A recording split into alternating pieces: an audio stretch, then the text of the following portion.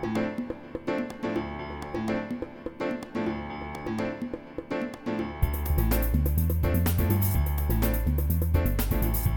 are live, me and Jordan here. Welcome to the Jajo Geo podcast. James is not here. I'm Jordan. And I'm Giorgio. And this is Jajo Geo. Or Giorgio now, I guess. Just Jagio, yeah. We are a podcast for writers, by writers, made of writers, and we will walk you through some concepts and ideas about writing, and then the fun little exercise at the end to help you stretch your creative writing muscle, which is your brain. A little bit of an interesting episode today. It's actually the end of the season. James had other opportunities to pursue, which we are all happy about, and he decided to go for them. And he will no longer be joining us, unfortunately. Sad face for me and Jordan here. But we will continue without him. And if he ever comes back to Tampa Bay, we'll happily rejoin the podcast and maybe start something new. But how's it been going for you, man? What have you been writing anything new? What's your blog looking like in recent days? So I have hit what is known as the dreaded hiatus. I talked briefly about this. I finished out that mini series I discussed before in December. It's done. Nice little bow on that. It's all complete. And then I sent out a post saying, I need some time to make more projects, which is something that every creative person will need at some point in their career. I do strongly believe that for 95% of us, we need some time sometimes to build more projects, more ideas. Yeah, and actually to tack on that, it's interesting because I recently got into 3D printing and 3D modeling as an engineer in nature. I feel like that was gonna happen at one point or another. But my creative outlet has transformed from writing and more classical drawing to this more CAD focused perspective. But that doesn't stop me from keep an interesting aspect in the terms of writing and reading, and we wanted to continue this podcast. So in terms of writing, I haven't done a lot. I have been trying to write. Like the point of the hiatus is it's for rest, but if you can, you try to get some new ideas and work on some side stuff that you've maybe been neglecting. So I took a look at some of my much larger scope stories so far, and it's been fun reading and reassociating myself with these stories. I'm like, wow, what happens next? And I get to the end, I'm like, right, I need to write. I haven't finished this. So I'm excited for those opportunities. These are the big projects because my blog had been very short form stories, poems, and these files I'm looking at now. It's anywhere from 50 pages in some cases, just 10, just different stories, different stages of the writing. And it's exciting. I'm getting kind of, it's just, you step away from something for a while. Like, you move out of a house, you leave it for a year or two, you come back. It's familiar, but also it's funny. You forgot about certain things and it's a little reinvigorating. Alien. Yeah, it's alien. Well, that's interesting. What kind of, are these always on the fantasy and adventure basic genre, or are they extrapolating into other fields, so to speak, in writing? These are all, the world building is always like fantasy fiction or just fiction for me. I have two main series I'm focusing on right now. I have one codenamed Occult Cyberpunk, and that's exactly what it sounds like. Ooh. It's a dystopian future where it's all post-capitalist, technologist. It's all owned. Money runs everything. I always find it interesting. Everyone says like this post-capitalist view, but it's like, would it be any different if it was any other type of economic? I'm not sure. Philosophy? Would it be different if it was communist? And that's kind of what a little bit, when people, when gamers or modern gamers think of post-apocalyptic, they always think of Fallout, right? Mm-hmm. And Fallout has this very big diaspora between the United States and the Chinese. That's the whole premise of the game. And the United States obviously is a capitalist culture, and the Chinese obviously is a communist culture. Mm-hmm. Very different economic perspectives, yet the same conclusion. It's still a post-apocalyptic world. So do you think that you have aspects that there are post-capitalism, or is it just the near, not too far distant future when things go awry. And I'm guilty of enjoying the philosophical themes of cyberpunk in particular. You think Blade Runner. And I think for me, when I say post-capitalist, I mean, it is in these kind of stories, it's usually about giant corporations. It's conglomerates. Think about Wall-E, by and large. Right, yes. These companies have gotten so big that they just represent, they're basically governments at this point. So for me, this might be a wrong use of the word. I'm not as familiar with the political and economic side of the term post-capitalism, but that's what it represents to me. That most of life is dictated now by brands. Yeah, and as an American, I think that makes sense. And we live in the United States where we have a few, I want to say monopolies. That's not the right word, but a few cartels controlled by by certain companies. Like I think Amazon and Walmart are like the two big poster childs of this era we live in, where everything is kind of driven by what they dictate, even though they don't have, in theory, they don't have law or any means of controlling their own people with that, but they do because we all subscribe to them. I don't think anyone in this room doesn't have an Amazon account or an Amazon subscription, so we all are subject to their bylaws, even though they don't have any technical force onto us. So what have you seen in this? Because you used to do like Sir Green, right? Yeah, well, Sir Gawain and the Green Knight. Yes, Sir Gawain and the Green Knight. Sorry, and so you moved from this more medieval, I want to say, theme to a more modern, actually postmodern environment and theme. What are the differences and challenges that you found in writing one versus the other? Because I mean, both of them have been explored by different authors already, but one of them has happened, so to speak. It's in the past, and one of them is in the future, so it hasn't happened yet. So you could paint it with a little bit different colors or different accents that you would like. Have you found any challenges in describing one versus the other, or any differences in the nature of like the time period? The form is certainly one of the biggest challenges in between the two, because for my Sir Price, which was an homage to Sir Gawain and the Green Knight, it has prose and it has poetry, and it is paying tribute to these old styles that exist. And I do have to deal with existing concepts and culture, chivalry, the existing ideas of fae I pull in at one point, just old stereotypes, the princess in the tower. There's a lot to go off of that has existed or just exists as an old trope.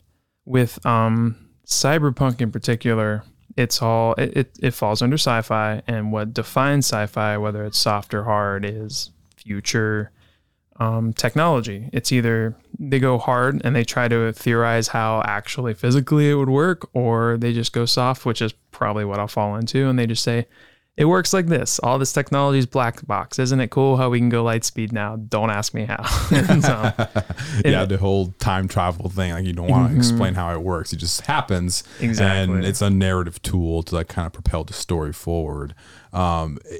So do you think that anything regarding when I was listening to you comment about these two things, I was hearing a lot of, hey, there's no longer the princess in the castle. It's more about, so do you think that there's a basis for like a gender difference, like the gender bias where the man is the knight and the woman is the princess is kind of dropped? Do you think that's one of the biggest key points? Do you think it's all technology based? Do you think it's also like a societal evolution where there is no such thing as gender bias, or there is still gender bias, but it's not as pronounced, and it can equally achieve what they want? It's just now we are affected more by technology than we are by cultural biases or cultural stereotypes. I think definitely that we fall under our cultural biases. I do think that throughout history, except for a few very notable authors and exceptions to this rule, most people are pivoting off of what is currently culturally relevant to them. So my idea of, progressive or reductive storytelling for gender is going to be different. There are people who break that mold entirely, forward or free thinkers, and I I do really enjoy those kind of authors. You think about Mary Shelley is the first one that comes to mind, who just completely in a league of her own for writing, and what she commented on just so many topics with Frankenstein. Just people throughout history do that. So it would be great if I could become one of those authors that is so far out of society that they end up being progressive a couple, 100 years later. But as it is, I expect I'll just be one of the 99% of people who are just pivoting off of what is currently existing in my culture and timeline. And either when it comes to sci-fi, what I notice is, especially with gender norms, it tends to be either a very far-flung progressive notions, like it goes into total equality where just everything is just kind of smoothed over, or it is intensified as an issue. Or reduced. So you think of something like the Handmaid's Tale, where it goes backwards. You think about, Star Wars isn't a great example because they are still, there's no women in the Imperial Army. That was kind of, it did also help identify them as bad guys, that it was a league, it was all men, there was no aliens, it represented a lot of, obviously, parodying. They were basically space Nazis. Yeah, absolutely. And then the Rebel Alliance couldn't afford that, and they're more forward thinking, so they have a lot of female troops. Yeah, I think Star Trek is the one that I think we should look at for like inspiration in terms of gender or gender position in society, in terms of the near, not too distant future. Like, everyone has a job and everyone can achieve what they want regardless of their gender, yet there are some clear issues and biases that might come up because of one's gender. Not necessarily affects them in a career sense, but it does affect them in a societal sense. For me, it feels like the alien nature and the nature of different species ends up being a plug-in for a lot of different issues. It's always symbolic. We haven't encountered any sort of what aliens would actually mean for humans. So aliens become a stand-in for racism or sexism or all the others isms, where you look at the aliens and you have to figure out what the difference is. And it usually, especially with Star Trek, which I love, how Star Trek handles most of that, is showing how in most cases the answer is cooperation and enabling people to do their best. Okay, so you see that, but in your writing specifically, there is no talk necessarily about gender biases. It's just kind of things happen, and the way you write it, at least, is more of like what gender norms are today in 2023, and how you extrapolate that, and like basically just adding technology to it and say, how would this affect society now? Is that a right term, or do you think there's some further evolution in your writing that you haven't quite explored yet that you think you might apply? That's a good point. For me, with the prior work that I just finished, I would say gender themes don't factor into it at all. There are very few side characters, and playing into those tropes, I don't think was a gender commentary. More so just a reflection of those pieces at the time, those characters, and where they were firmly entrenched with just the basic, completely fabricated ideas of the princess in the tower. I mean, maybe at some point there was some princess in some tower, but there wasn't a dragon, and who knows if a knight had to write. It's just a trope. But whether it's a princess or a prince in the tower was irrelevant. It was just something that happened to a person. It wasn't necessarily dictated by their gender. This is true. So while I was looking to subvert a few of the old topics, I was also trying to keep it in a way that you could feel like you were reading it back then. Now with this future cyberpunk story I'm writing, the societal flows and the culture is not so much explored so far on a human level. I've pulled it out a lot more to examine just way more to meta horror in some cases. That's where the occult comes in. So at a big level, it is some very tragically misplaced people with fighting against these big brands, big religion, and then actual demons and horrors. And it's this intersection of the four elements: humans, the fiendish corporations we created, a fiendish religion that comes along later on, which is not representative of religion, but it's like a combination of all the worst parts. The theory I had, which is kind of, to me, in the same vein as these big fake corporations that come out in Cyberpunk. I just threw a bunch of religions together, and it's like the corporations, to allow people to continue to practice their religions, just gave them all one giant religion, and they just made it an unholy, ironically, abomination and amalgamation of all those religions. And they just said, this is what you all are allowed to worship now on your one day off a week you are allowed to have. So this is very corporate dominated brand of religion, which is not really in the spirit of religion at all. That's very interesting, because in Dungeons and Dragons, they all have this kind of united, they united all the holidays into one holiday, and they call it Candle Nights. And obviously it's supposed to represent, Christmas and Hanukkah, but it's more of an amalgamation of all the other ones. And it's kind of a unity, not to disparage anyone or to kind of control the people, just because they wanted to make it kind of PC and flatten the curve, so to speak, and make it equal for everyone. So it's like, okay, we have a holiday, it's Candle Nights. It doesn't matter if you call it Eid, which is at the end of Ramadan, I don't know if you knew this, or if you call it Christmas, whatever it is, it's Candle Nights. And the spin you gave it is, hey, corporations understand that the people need the opium, so to speak, in the term, to put it in Marxist terms, yes. And they give them this little hush puppy, and they call it, I don't know, what do they call it in your book? Does it have a name yet? It did have a name, and I'm struggling to remember what it was. It was something like it has something like the one holy God or something like it. Just very generic terms thrown into one title of a church. The Father's Day or something like that. Yeah. Uh-huh. So it's funny that you portray it as this very negative thing, because basically it's an overgeneralization of what religion actually means for people, instead of being and as opposed to that, Candle Nights is this kind of unity perspective, but it's at the end of the day, it's the same thing. It's celebrating kind of ironic, one holiday. Actually. Yeah, it's kind of funny. I like this. I can respect the spirit that they might have been wanting to do that in, to be it's inclusivity, but in this book, Cyberpunk, it's dystopian. Yeah, everything is supposed to be a tool of oppression. Religion is no exception. So I like that candle. What'd you call it? Candle Nights. That's what they call it. I like that. See, that sounds kind of fun. And I know that is ultimately, if I'm correct, Wizards of the Coast, if they were running at the time, it's a product. Yeah. They came up with it's a fictional work, and it's creative and it's great. And I do like that theme, but if it's being used to sell stuff, then it kind of that's what it is. Fits, It's just for money. Oh yeah. No, it is post-capitalism. Mm-hmm. Everything dies down to post-capitalism. How a huge D&D fan, but yeah, in the end, I recognize that if it's not homebrew, it's a marketable product. Yeah, so. How unfortunate. Well, okay, so you're trying to find yourself in this more in this new theme that is more cyberpunkish.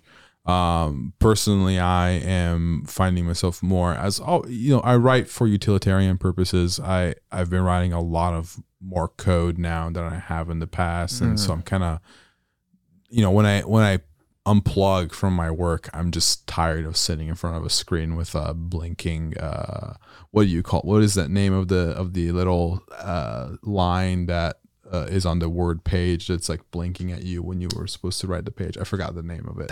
Is it the cursor?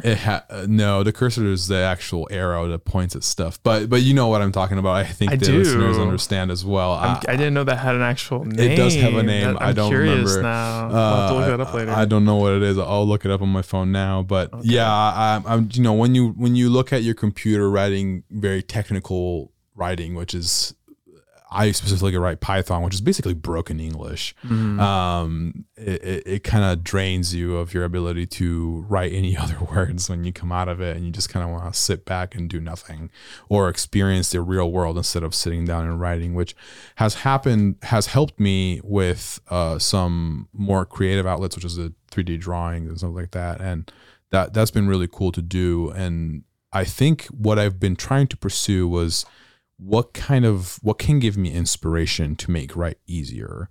And it wasn't about, because the difficulty was to get back to that screen, get back to the place where I could sit down and write something that was creative and something that was fun. Because writing can feel like a chore, and a lot of times it is, especially if you have a deadline and you have writer's block and stuff like that. It can really feel like a chore. But if you can make it into a game or something fun, then suddenly you're willing to do it more voluntarily. And what has helped me is actually Dungeons and Dragons, speaking of that. And I've encountered a group, and our adventures are completely randomly generated because each person has a character, and there's a dungeon master, of course, and everyone has their own input, and that drives a narrative in sideways or straight ways, in ways that you couldn't imagine. And suddenly at the end of the night, voila, you have a story.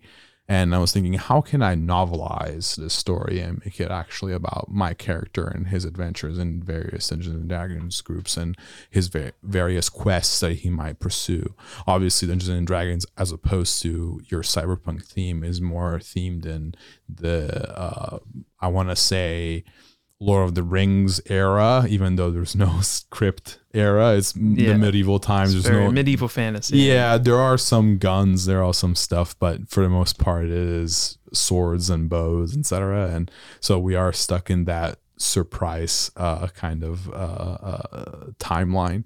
But it has helped me find an outlet that would allow me to write something that I was interested in, something that I knew a little bit about because I just went to that D&D session, so I know what happened. And it allowed me to kind of go back to the screen, even though I was dreading it because I spent 9-10 hours on it writing technical code, instead of doing that, writing it in a more creative outlet, so to speak. So that was a lot of fun, and I think that's something that it might help our listeners understand, like, hey, writing takes inspiration from real world aspects. And if the real world is not giving you any feedback, try and go and meet other groups of people. Because at the end of the day, what I learned from Dungeons and Dragons is that the most precious asset you have as a dungeon master is the characters that play with you. It's not the world you generate. It's not the gods that play in your lore or in your pantheon. It's the other people that add their randomness to it, add thoughts and ideas that you never thought about, add perspectives that you couldn't think of, and that gives you different what's the word I'm looking for? Inspiration to kind of pursue different types of writing and pursue different types of storylines, and kind of help you navigate this world of where you're like, I'm stuck and my ideas aren't flowing. Well, get other people's ideas and run with those instead. And I'm actually happy to hear that you're moving into more cyberpunk genre, because that helped me kind of navigate, okay, what kind of genres what kind of themes can I draw? What kind of themes can I draw from cyberpunk and kind of input into my lore to make it more interesting, to make it more dynamic, to make it interesting, not for the reader necessarily, but for me, the writer, and make it more easy for me to write about something, to make that deadline of writing 10 pages a day or 2 pages a day, whatever it might be. Have you ever had writer's block? And if you did, obviously I'm assuming you did, because everyone does, but what was an easy thing for you? What was an easy technique for you, Jordan, to kind of get over the writer's block and continue writing? Like, kind of me. Like, I don't know about you, but I like to set myself goals and deadlines, just because, not to meet them necessarily, but to keep track of my progress. And if I don't meet a certain goal or deadline, maybe there needs to be a change of technique or a change of scenery or a change of anything to kind of help me pass through that. Have you had any encounters with that? And what were your techniques? Mine were envisioning other people's opinions or perspectives and kind of use those to write something. So for me, my experience, writer's block tends to come along with a lot of other feelings of being stuck or in a rut. And what I have found helps, and this is advice you'll hear in many contexts for many goal accomplishment, but set aside a space or an environment just for this task. And this applies to any sort of habit building you want to do. For me, it's coffee shops. I enjoy writing in coffee shops with other people around. And when I'm in that space, it's not hard to write at all. But it's still novel because I can't go to that spot all the time. So when I do show up, it's enough to shake out whatever cobwebs are holding me back with stories. But worst case scenario, sometimes it's good to have a couple different plates in the air at the same time. So whenever you are stuck on one project, just take some time to work on another. I think it's especially great if you can do different types of creative outlets entirely. Your coding, for example, is a great example of something that if writing was just getting you frustrated, you can maybe move into coding. If coding is still too similar, you have your 3D printing, you do some smelting sometimes. Just the idea of the block. I forgot I actually have a smelter. You smelt. I haven't smelt. You haven't smelt in a while. I haven't smelted in a while. But just that idea that when writer's block, I think one of the a not very productive way to tackle that is just to brute force your way through. I've been guilty of that. It works great for school papers, but when you're trying to make something meaningful to you, you know when you're not putting out your best and when you're just trying to BS your way through a section. So if it's not working for you, especially if it's not your job, why make yourself do it? This is supposed to be something engaging and fulfilling and building for you. And if it's just draining you and frustrating you, go take your energy and don't waste it there. Put it into something else for a bit and then circle back to it. Find another thing to leap off of. Get the ball rolling in a different lane and then jump back into writing and see if you can use that momentum to break through. That would be my advice. Yeah, and I think that's really true, especially for school and work deadlines where you feel like you have the clock watching you and you're under the gun and you don't know what to do and you're kind of stuck and you spend, like, I don't know if you've seen that famous SpongeBob episode where he has to write a paper for driving school of all places. What is SpongeBob? Oh Lord, here we go. No. I'm familiar with drawing the giant letter. For some reason, SpongeBob has to write a thesis about what not to do at a stoplight, and he has writer's block. He's stuck, and the best solution would have been, and he watches outside the window and he sees Patrick and all his friends enjoying their afternoon, and he's stuck inside. And the solution to that would have been, go with Patrick, go outside, enjoy your day, and then come back and you'll see that you'll be reinvigorated and find something else. But speaking of school papers and being under the gun for work, sometimes that's about luck though, right? Sometimes you pull things out of your ass for lack of a better term, and it kind of works out. I think every time I think about that, I think of the guy who wrote and I'm jumping around, but I think about the guy who wrote the theme song to the map from Dora the Explorer, who I imagine, I don't know if you ever heard about that song. I've heard that song many times. Like, I'm a story. Map. That's the entire song. And the way I imagine it is they asked the guy about the map song and he completely forgot and he just made up I'm a map, and everyone loved it.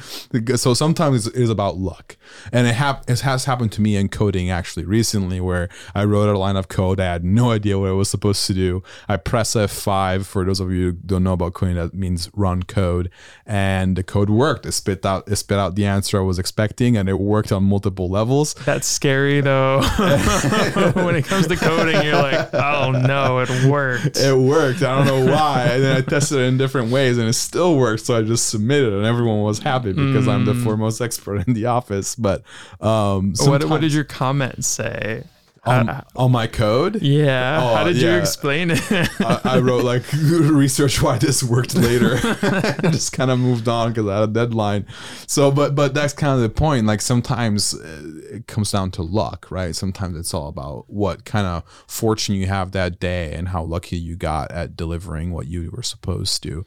And have you had, you are a writing major. Yes. Have you had any of those encounters in terms of like you had a paper due and you weren't really excited about the paper, let's say, and you wrote something and it worked out and it came out to be an A and you weren't really expecting? I see you smiling. I know you have an example. That's been my entire college career. every paper I submitted felt like, dang, this isn't going to do great. And then it was just A's. For me, it was, I really feel like, and everyone's brain works different, but I kind of envision it with writer's block. You're on a road and it's just dead stop traffic. You can just sit there and wait for things to just slowly clear up on their own, but you're just wasting a lot of time, or you feel like you're not moving forward. But like the drivers who know all the side and back roads, then that's kind of where I take it at. When I sit there, don't know the side roads. You just take the exit and you're heading north, and happenstance it is that it was faster. I'm the kind of person who would rather it to feel like I'm moving forward. I would probably be better losing a few minutes going a different route so I can feel like I'm moving forward, instead of sitting in the route that the GPS says is maybe a little faster in a dead stop. So you would rather take your chance. And I want to keep luck. momentum no matter what. So for me, when it comes to writing, if I get stuck on something, a section, it's very haphazard, but I jump around. Like if I get stuck on a section, I jump around to the other section, and I keep going and different spots, and I will build my paper from different foundations as I go. So it's chaotic. It's not maybe the most refined way, but editing, you can always edit later. As long as you're writing something else. That's the beauty that's also of giving recording you a podcast. Exactly. Always edit later. So speaking of luck though, I encountered, I don't know if it was on Reddit or something, I encountered one of the questions of the day on Reddit. It was one of the most upvoted views or voted posts, and it said, what would you do if you actually won the lottery? Here in the United States, the lottery is going insane. I feel like in the past year we've had record lottery winnings, more than we ever had before, and I think there was like some kind of change in the rules about the Powerball or whatever have you. Irregardless, what I wanted to ask you was, if you did win the lottery, and this is kind of a sidetrack to kind of spin off, what the question that Reddit's high post was, what would you do with the money? Don't worry about debt. Obviously, all of us would extinguish that if we had any the moment we won the lottery. Maybe obviously, but you should. But what would be the first thing that you would buy if you won a significant amount of money on the lottery? I think house would probably be. You would buy a house. Yeah. You would buy a house. It's an investment. In Tampa Bay, definitely buying a house. You would need to win a lottery at this point. It's funny you refer to Reddit lottery thread in particular, because I have saved on my phone an essay someone wrote from a Reddit post years ago on what to do if you win the lottery, so that people won't hound and harass you and ruin your life and possibly murder you over your winnings. So they talk about how to set up, I think it was a trust, and then not telling people, and then getting very good at learning how to say no to literally everybody, and like setting aside very reasonable yet also limited gifts for family. And it goes over all the aspects to protect your sanity and winning the lottery. But that's not the fun answer I was That's looking not the for. fun answer. Fine. If you hand me... I mean, you're a humble guy. You're not a guy that likes... I mean, maybe I'm wrong, but you're not the kind of guy that would go ahead and spend, half $1 billion on a yacht or something like that. I don't think you'd be interested. What would you spend the money on? What would be something that you were truly interested in and say, hey, you know what? If I had the cash, I would definitely do this and continue it. I'll give you a prompt. I'll give you an example of what I would do. I would probably start a company of some sort, probably a nonprofit where I will willingly lose money and hire people and pay them wages that were paid, in California and New York as opposed to Florida, so they could actually afford a home now.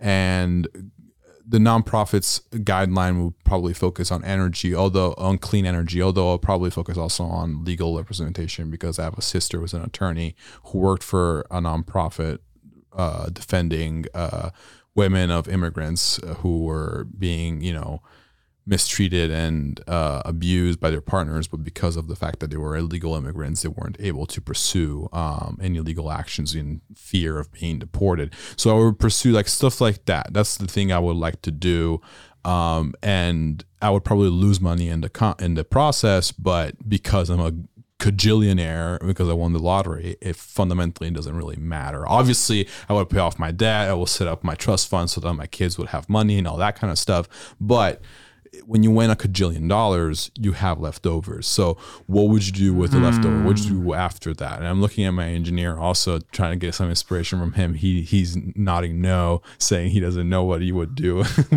Oh, he knows. He knows. He doesn't want to say it. Maybe he would buy apartment complexes and rent them to maybe some low income and some high income, so make it kind of equitable. I can dig that. I can dig that. We need some low income with high income. I do work for a developer, so I do understand that. What about you, Jordan? So just wild, crazy pipe dream.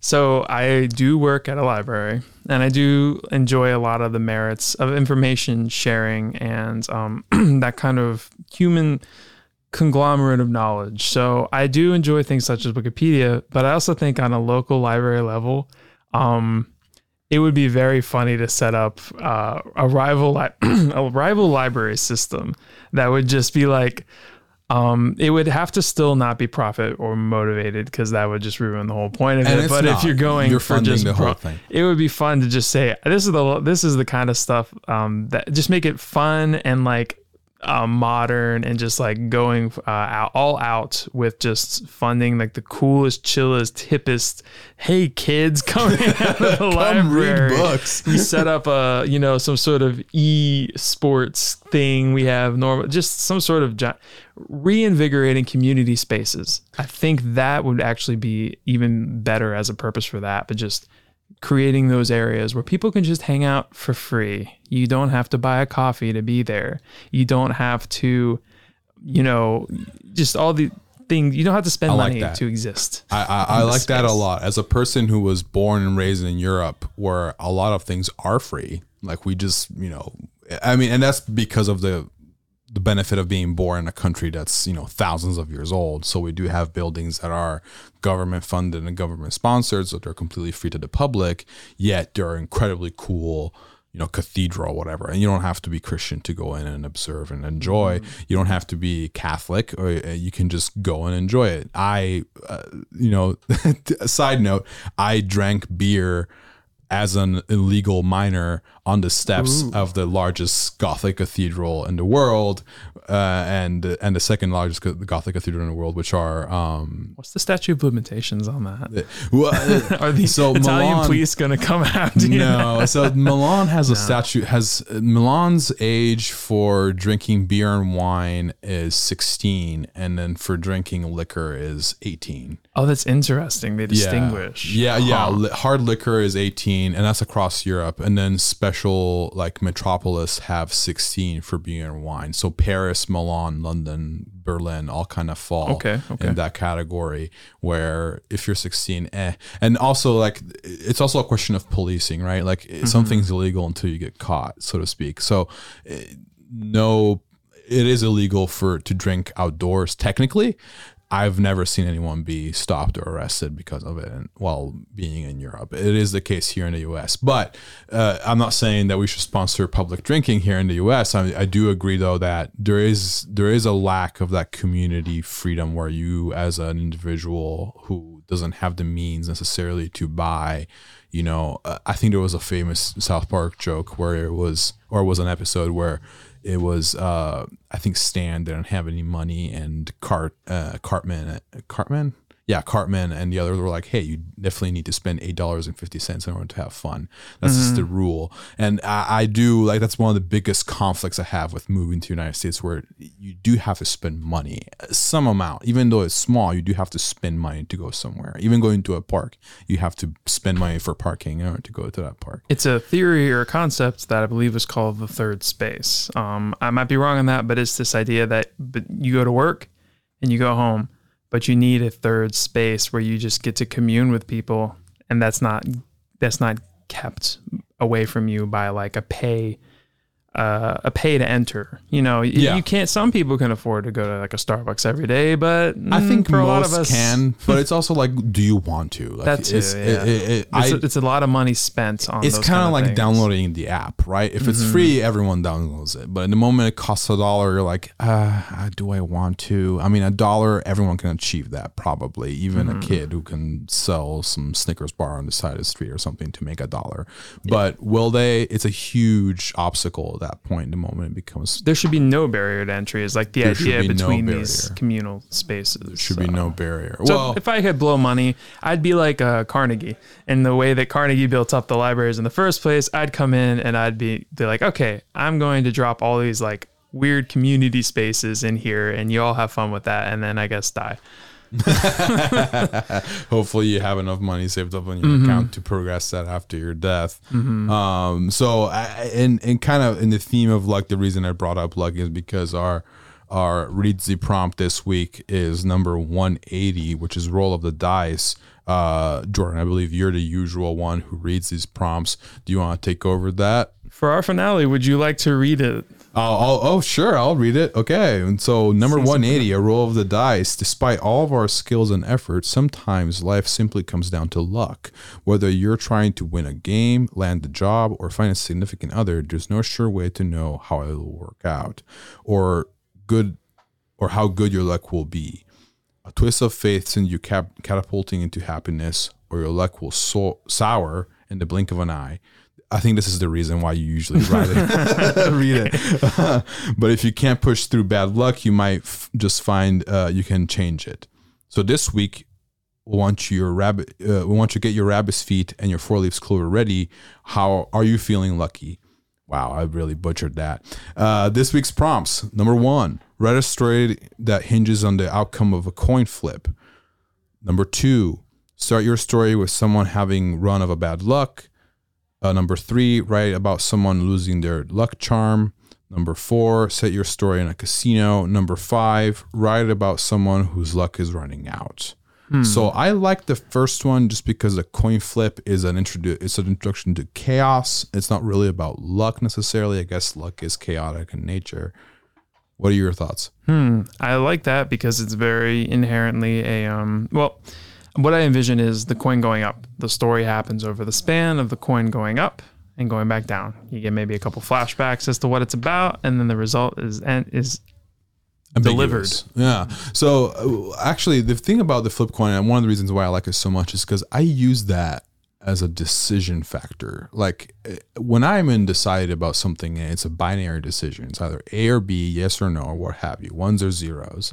I flip a coin, and I don't flip a coin so that the coin decides, but I flip a coin because the moment the coin is in the air, my gut feeling instantly goes for A, or it instantly goes for B, and that's the moment I know whether I should choose A or B. Which do you pick more?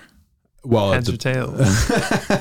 I always picked heads. You're a heads guy? Me too. I almost always picks heads because the first one is a 50-50 shot anyway. But the reason why I do it is because regardless of whether it's heads or tails, I know what I want when the coin is flipping in the air. But back to the story. So we have a storyline. The main character flips a coin. Who's the main character? Who's the main character? Let's say Zorro. Zorro. This person's parents really liked the movie and named their child Zorro. They really liked the mask of Zorro. And they said, hey, you know what? We're hippie enough. We're going to call her and son after. Is it a son? Yeah. I see you not. Okay, it's a son.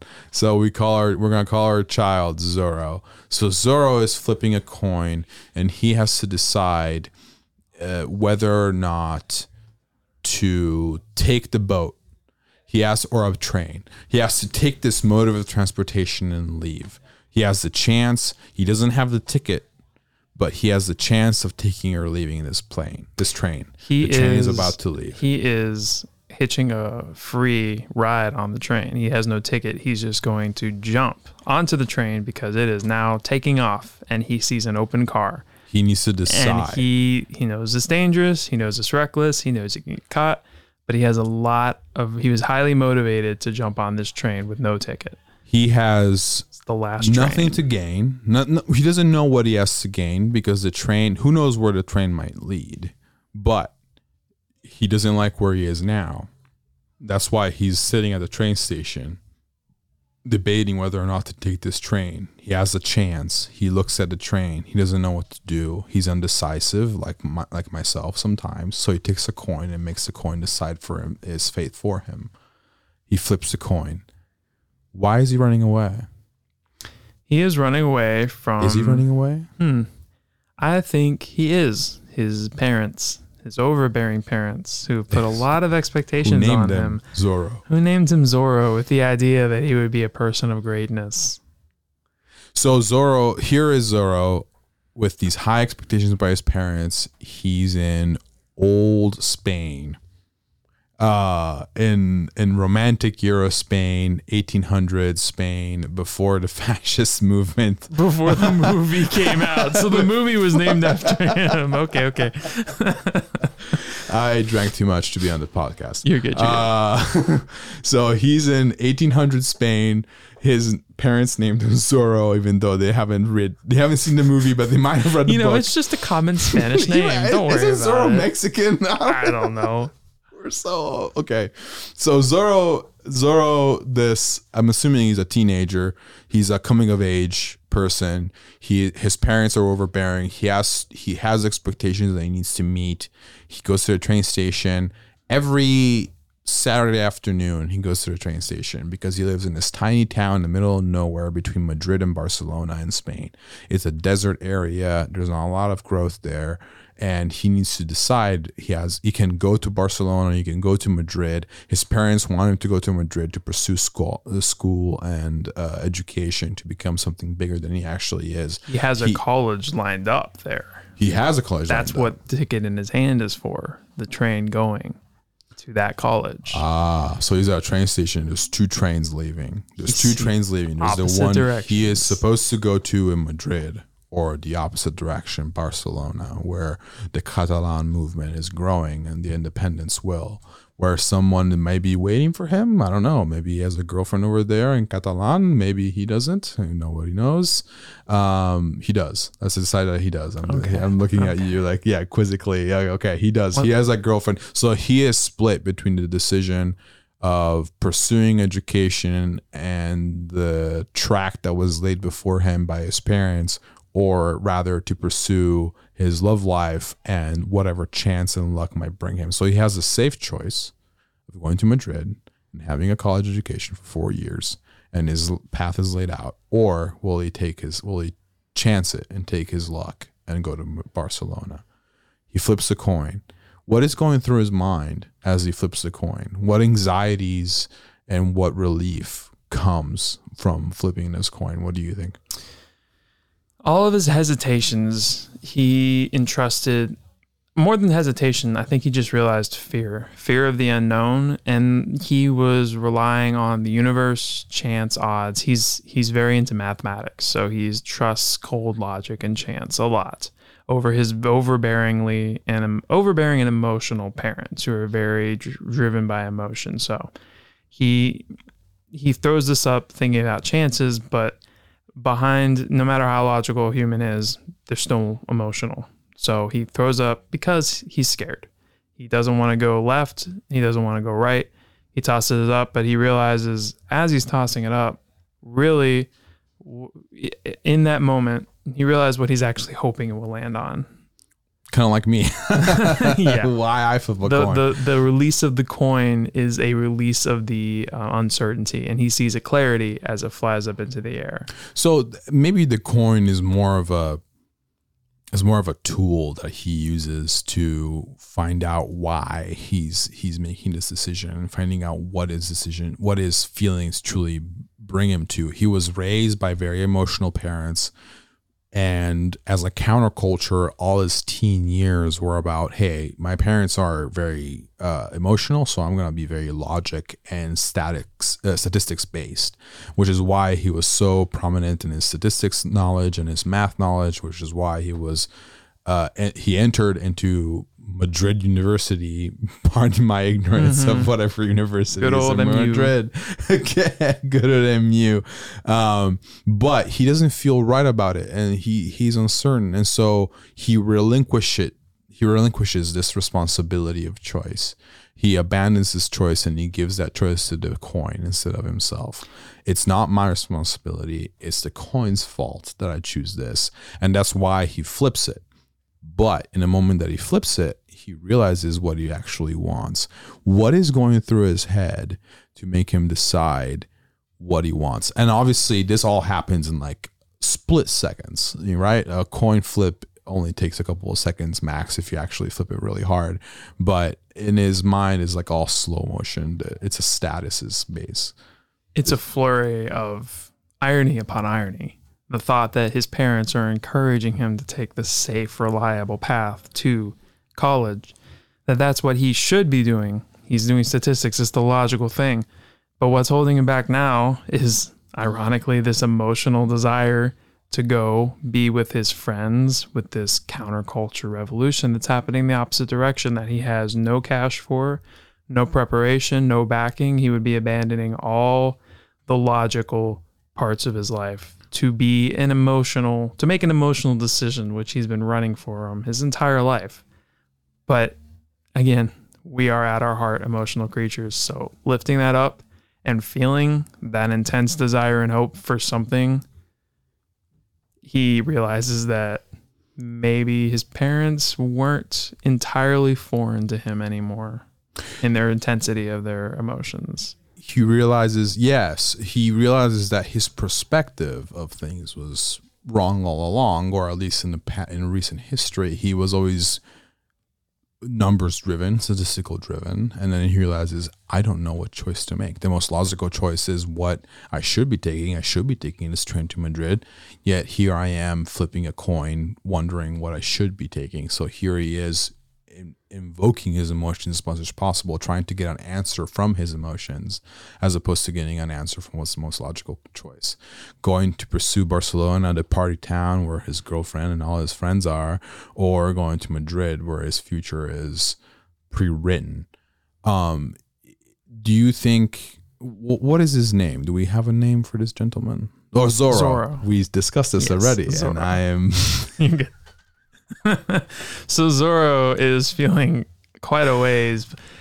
I think the brilliance of this coin toss is it doesn't matter what it lands on, and he's smart enough to know that the minute he launches it. It doesn't matter, because the moment he launches it, his emotions will drive him one way or the other. But isn't there going to be a conflict inside of him between his logical nature and his emotional nature? We know that the emotional nature is going to come full circle and kind of decide for him. I think we're peeking into a moment where he has had that turmoil in him on the way here for the past few days. He's standing on this track. It's come to a full fruition of turmoil inside him. This is a release of a pressure valve. So the turmoil is being settled by this coin toss. There's no more debate in his head. It's just up in the air. And the debates are silenced, and he's had his flashbacks. He knows what led him here. He knows what his parents want. He knows what he should want, and he knows what he actually wants. This type of coin flip is an incredibly personal moment, I think, right? Nobody knows why he's flipping a coin. Everyone around him, nobody in the universe knows why he's flipping a coin. He's the only person that knows what the outcome of this coin toss will actually mean. And that is an incredibly emotional decision, though it is completely based on statistics. It's a 50-50 shot, that's probability. And it's a 50-50 shot, yet he doesn't abide by the shot necessarily. Do we know what the coin flip is?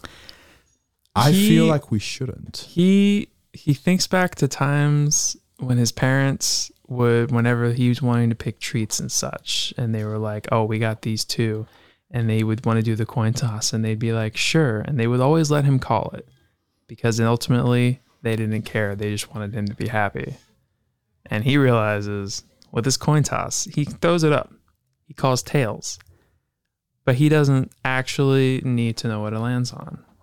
And so the coin lands on the pavement, and he knows. It lands... The ringing sound of the coin, of the metal hitting the floor resounds on the train station, and it's relevant what the decision is. Yes. Zorro knows what his decision is, and he stands up and takes the right train.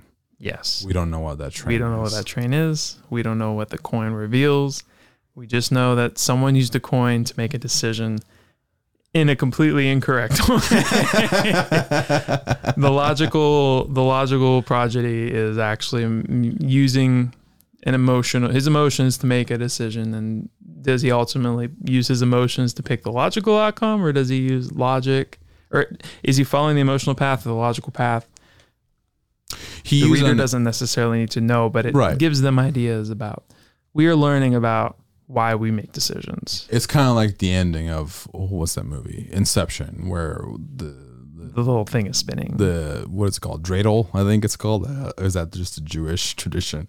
You're thinking of no, they're called tokens, I think, right? I think they call them tokens in Inception, but the actual spin top. Yeah, it's a top. Yeah, we don't know whether it falls or not. We don't know whether DiCaprio was in a dream or not. And I like those endings. I like the endings where, hey, you, the reader, don't know what's going to happen. You don't know whether or not it's A or B. You just know that something happened and the decision was made. And it seems like Zoro was comfortable with his decision. He was decided, he was driven, and he wasn't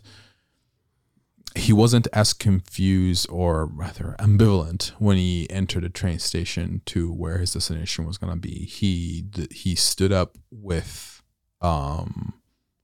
certainty and assertiveness, and he walked to the right train. We don't know what that train is. We don't know whether he's going to Barcelona or Madrid. We just know that Zoro made that decision. And often with these kind of questions, it is sometimes more important just for your reader to want to know what their answer would be more than what the character decides. It doesn't matter. Inception's a great example. Does it really matter as much what DiCaprio's character thinks is happening? Or is it you as the viewer who wants to know and decide? Are they still in the dream or not? You're witnessing the event. You're making decisions based off it. So we've given all this information, and now the reader gets to decide, do they want Zoro to get on the university path, or do they want him to go to this revolution? And the revolution is exciting, but then you say, well, what would you do? And you're like, would you abandon a very profitable, stable lifestyle to go join a revolution? So do you think that's a cop-out a little bit for authors to say, hey, you reader decide, or rather we leave it ambivalent, or is there like an artistic kind of movement saying, hey, the fact that you don't know actually adds to the storyline and makes it more interesting for you, the reader or viewer, what have you, to actually look at it as a writer yourself? What would you say? I think this falls into territory of you need to be good at what you do. Did Andy Warhol just put multicolored pictures of soup on a painting, or did he create no, if you go out there and you paint a can of soup and you say I'm the next day, that's not going to work. So if you do it either way, do it well. And yeah, it can be a cop-out if you use it as a cop-out, but I think it can be done very well. And it shouldn't, and this is where it gets vague. There are very solid elements to writing a good story, but you can mess up every step of the way. You can invent some new twists and turns. And it's this is why beta readers are very important too. I can't give a surefire advice and say you should not do this or you should do this. It's more like why are you doing this? Are you copying out of the story? Do you not know what Zoro, you as the writer should know what Zoro is doing. But if you choose to withhold that from the reader, is it because you think your story is stronger as an ending if the reader is being pulled and forced to make their own decisions on it? Or are you just afraid of how the reader will be disappointed in Zoro? It's something that you need to, I think, have a strong inclination towards as you're heading towards that ending. If you had it in mind and you get to the ending and you say, nah, actually, I think it'd be more fun if it's ambiguous. But if you're writing the whole story and you have that decision in mind and then you say, well, I've put all these pieces in place. The reader should know which way Zoro is going. I'm more curious what they want to do, what they want to go. But that's a different narrative. That's engaging the reader. That might even call for a fourth wall break.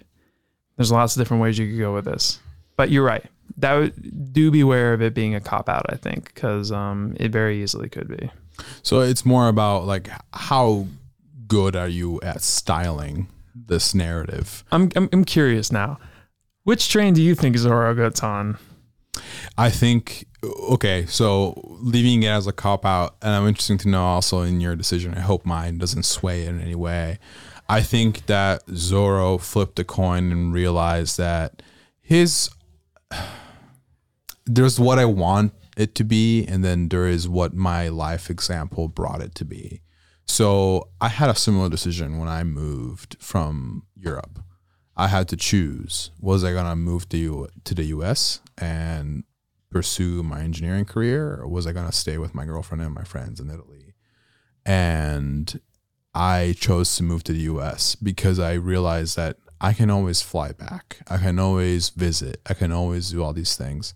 And if I knew this ahead of time, I would have realized that I'm probably not going to go back. I did visit Italy a lot of times, and I have seen my now ex-girlfriend a lot of times. She's actually getting married soon. But, and I'm happy to see them often, but my entire Italian life completely ended the moment I left the country. And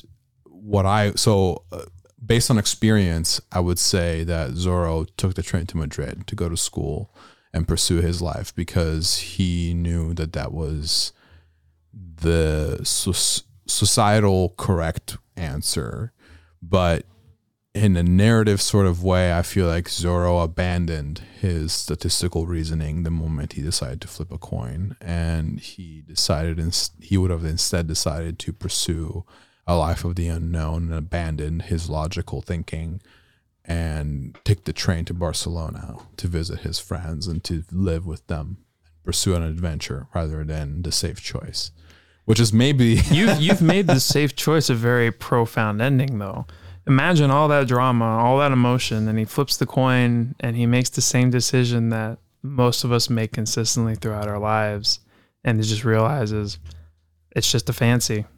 I have all these things stacked here. This is the known path, and I'm taking that. But that's what I did. Yeah. That's what I did as a person in the real world. That's what most people do. I think most people would make that. I mean, how many times do people run into these situations? You know, someone's like, "Hey, you want a free ticket to this, something here," and you're already going to your job, and you're like, "Do I call out or do I just go to this random concert this person's shoving a ticket in my face for?" I think most of us would say, "I'm sorry, I got to get to my job." That's very true. So we have this, and this is many more times multiplied. This guy's throwing his life away to go join this revolution. But plenty of people have done that too. Not maybe in our current era and culture we're in right now. We don't have any active revolutions to abandon our jobs for here in the US. What would you have done if you were in Zorro's place? You had this comfy job or a comfy life track, let's say, where you had your school paid for the next foreseeable future. Once that ended, you probably would have a safe gig in the capital of your country and all that. Or would you have joined a possible revolution, which we know now hasn't happened, but you would have been with your friends, with your partner at the time. Who knows if that actually planned out and everything. It's a big risk, right? Because you don't know if your friends pan out. You don't know if some of them chicken out or something, This story here now, you and I, even though we're writers, we're also readers of this now. We've dragged our personal histories into this decision. Of course. And that's why that's why that ambiguity is really great. Even if we just leave it as a possibility. So the reader is like, what would I do? What is my history?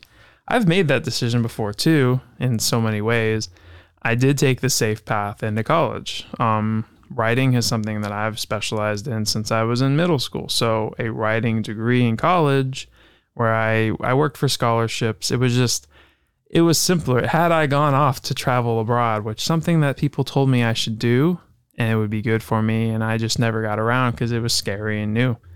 And I did not do that when I was younger. Now, though, I am 10 years, I'm coming up on my 10-year anniversary for high school graduation. I am a much different person. I think actually I could very well, if I jump myself back into the past and I saw those trains, I'd be like, screw it, and jump on that train. But do you say that, so me and you kind of agree on the same path, where now looking back, we might have chosen a more chaotic world, but in real life, we chose a safe path. But that's because we sit in our comfy chairs. Just in true. the safe path. And we're older now. And we're when older. you are 18, 19 making the decision, you have much less to lose. Right. So we have a bias, right? Mm-hmm. So do you think that's the actual path, or do you think it's just the bias that we see? I think it's not, I think it's wishful thinking on my part. And right now, I like to say that I do that.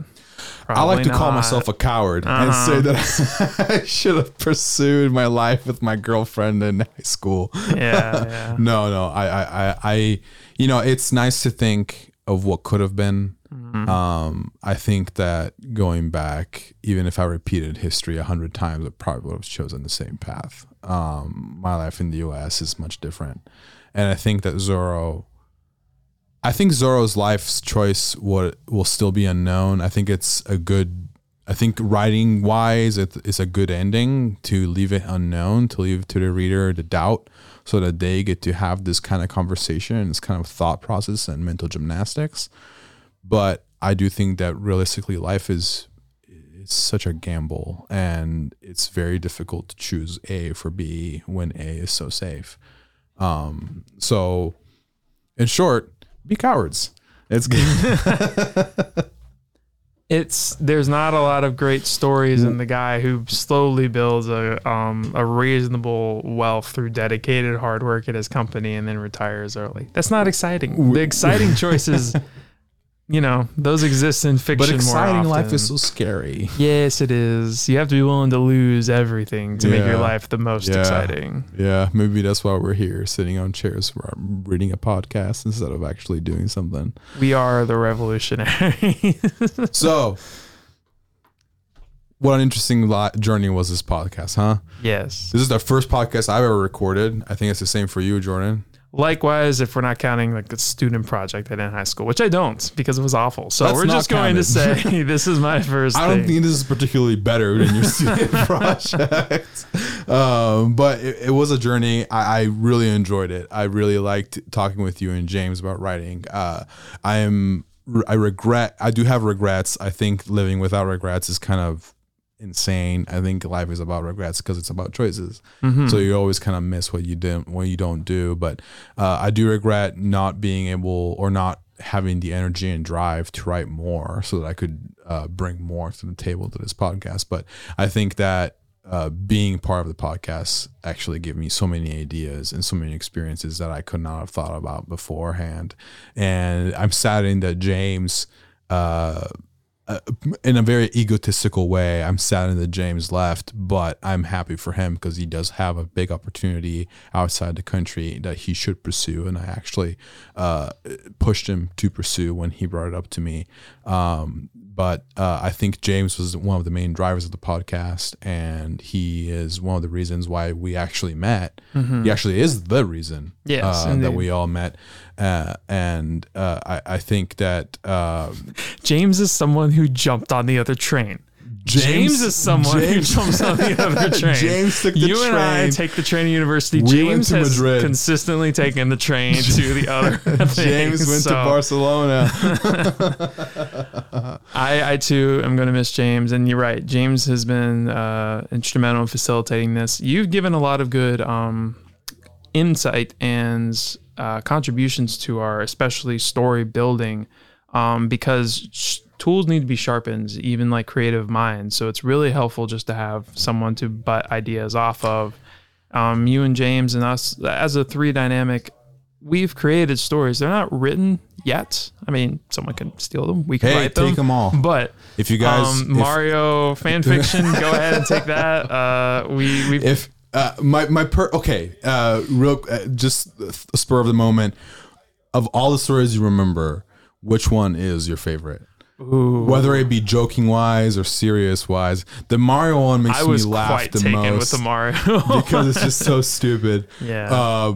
The Zorro was interesting, though I haven't had the time to mull it over. I think my favorite one, I don't even know we gave him a name, was the one of the pilot that was in the stratosphere, blocking out the sun for some reason. I don't even remember why. It was Polluted World. Right. That was another sci-fi one. It was a sci-fi one, but the fact that it was so contained. I'm a very big fan of what I call claustrophobic, meaning the whole story narrative is within one room or one location. Oh, okay. I don't know if you've ever seen the movie The Sunset Limited. It was one of my favorite movies. I haven't, but I want to now. Okay, shout out to The Sunset Limited. A lot of people have not seen this. Really famous. It's not. I'm surprised it's not as famous as it is. It stars. Is it a foreign film? No, it's not. It's an American film. Huh. It's an American film. It stars Samuel L. Jackson and Robert Lee Jones. You know who Robert Lee Jones is? He is. Oh man. I'm very bad with names. What did he do? So Sunset Limited, does it all take place in one train car? It takes trains. It takes place all in Samuel Jackson's character's apartment. Oh, so okay. The Sunset Limited is a train, and let me see the cast. I'm pulling it up right now. Tommy Lee Jones. I say Samuel Lee Jones. Tommy Lee Jones and Samuel Jackson. They are in Samuel Jackson's apartment. Samuel Jackson is a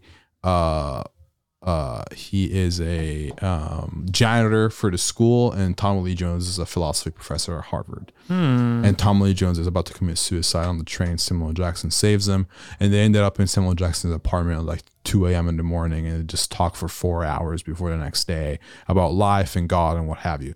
And it's a very slow movie. It's all set in one room, and it's literally two people talking about stuff that doesn't really matter. But I really love that genre of movies where it's all compact and kind of introspective and intellectual in that sense. So that's why I think that pilot storyline that we talked about with James is one of my favorites. I do like the Luigi and Mario fan fiction one we wrote about. Really just the fact that you took it in a very serious satire, though, because I was just expecting it to be a name, and then all of a sudden I'm like hearing turtles and mushrooms. I'm like, oh, I couldn't believe you went with Mario. I got all the Italian names. James went with Mario, and I was like, are you serious? I can't stop laughing. It was a beautiful thing in the end, though. It's so funny. The metaphors of and then the literal turtle man that came from the end of stem cell research. Yes, it was brilliant. I think it'd be hilarious. It was brilliant and dumb in so many right ways. It would be a good short film. Yeah. And I'm happy. Honestly, this whole we just want royalties, please. If you make it, don't give us anything. Don't listen to Jordan. Okay. I'll give you carte blanche on everything. All right. Anything you guys want from this podcast, take it and run with it, and enjoy it as much as you guys want. We have our own lives. Don't fret though. Me and Jordan will be back with something probably in the near future. We'll figure something out. We have some plans that we're working out. And yeah, I don't have much else to contribute to this writing podcast where I wrote almost nothing. Yeah, well, we didn't really write much for this overall, so it was always improvised. Yeah, this is an improv, baby. Yeah. So we hope you've enjoyed the format, and we've hoped across our episodes you've learned maybe a couple things about writing, maybe got some inspiration. As Giorgio said, look for other projects from us in the future. But for now, this is going to be the end of season 1 of the Jajo Gio podcast. I'm Jordan. My name is Giorgio. And we hope you have a good time writing. Thank you very much.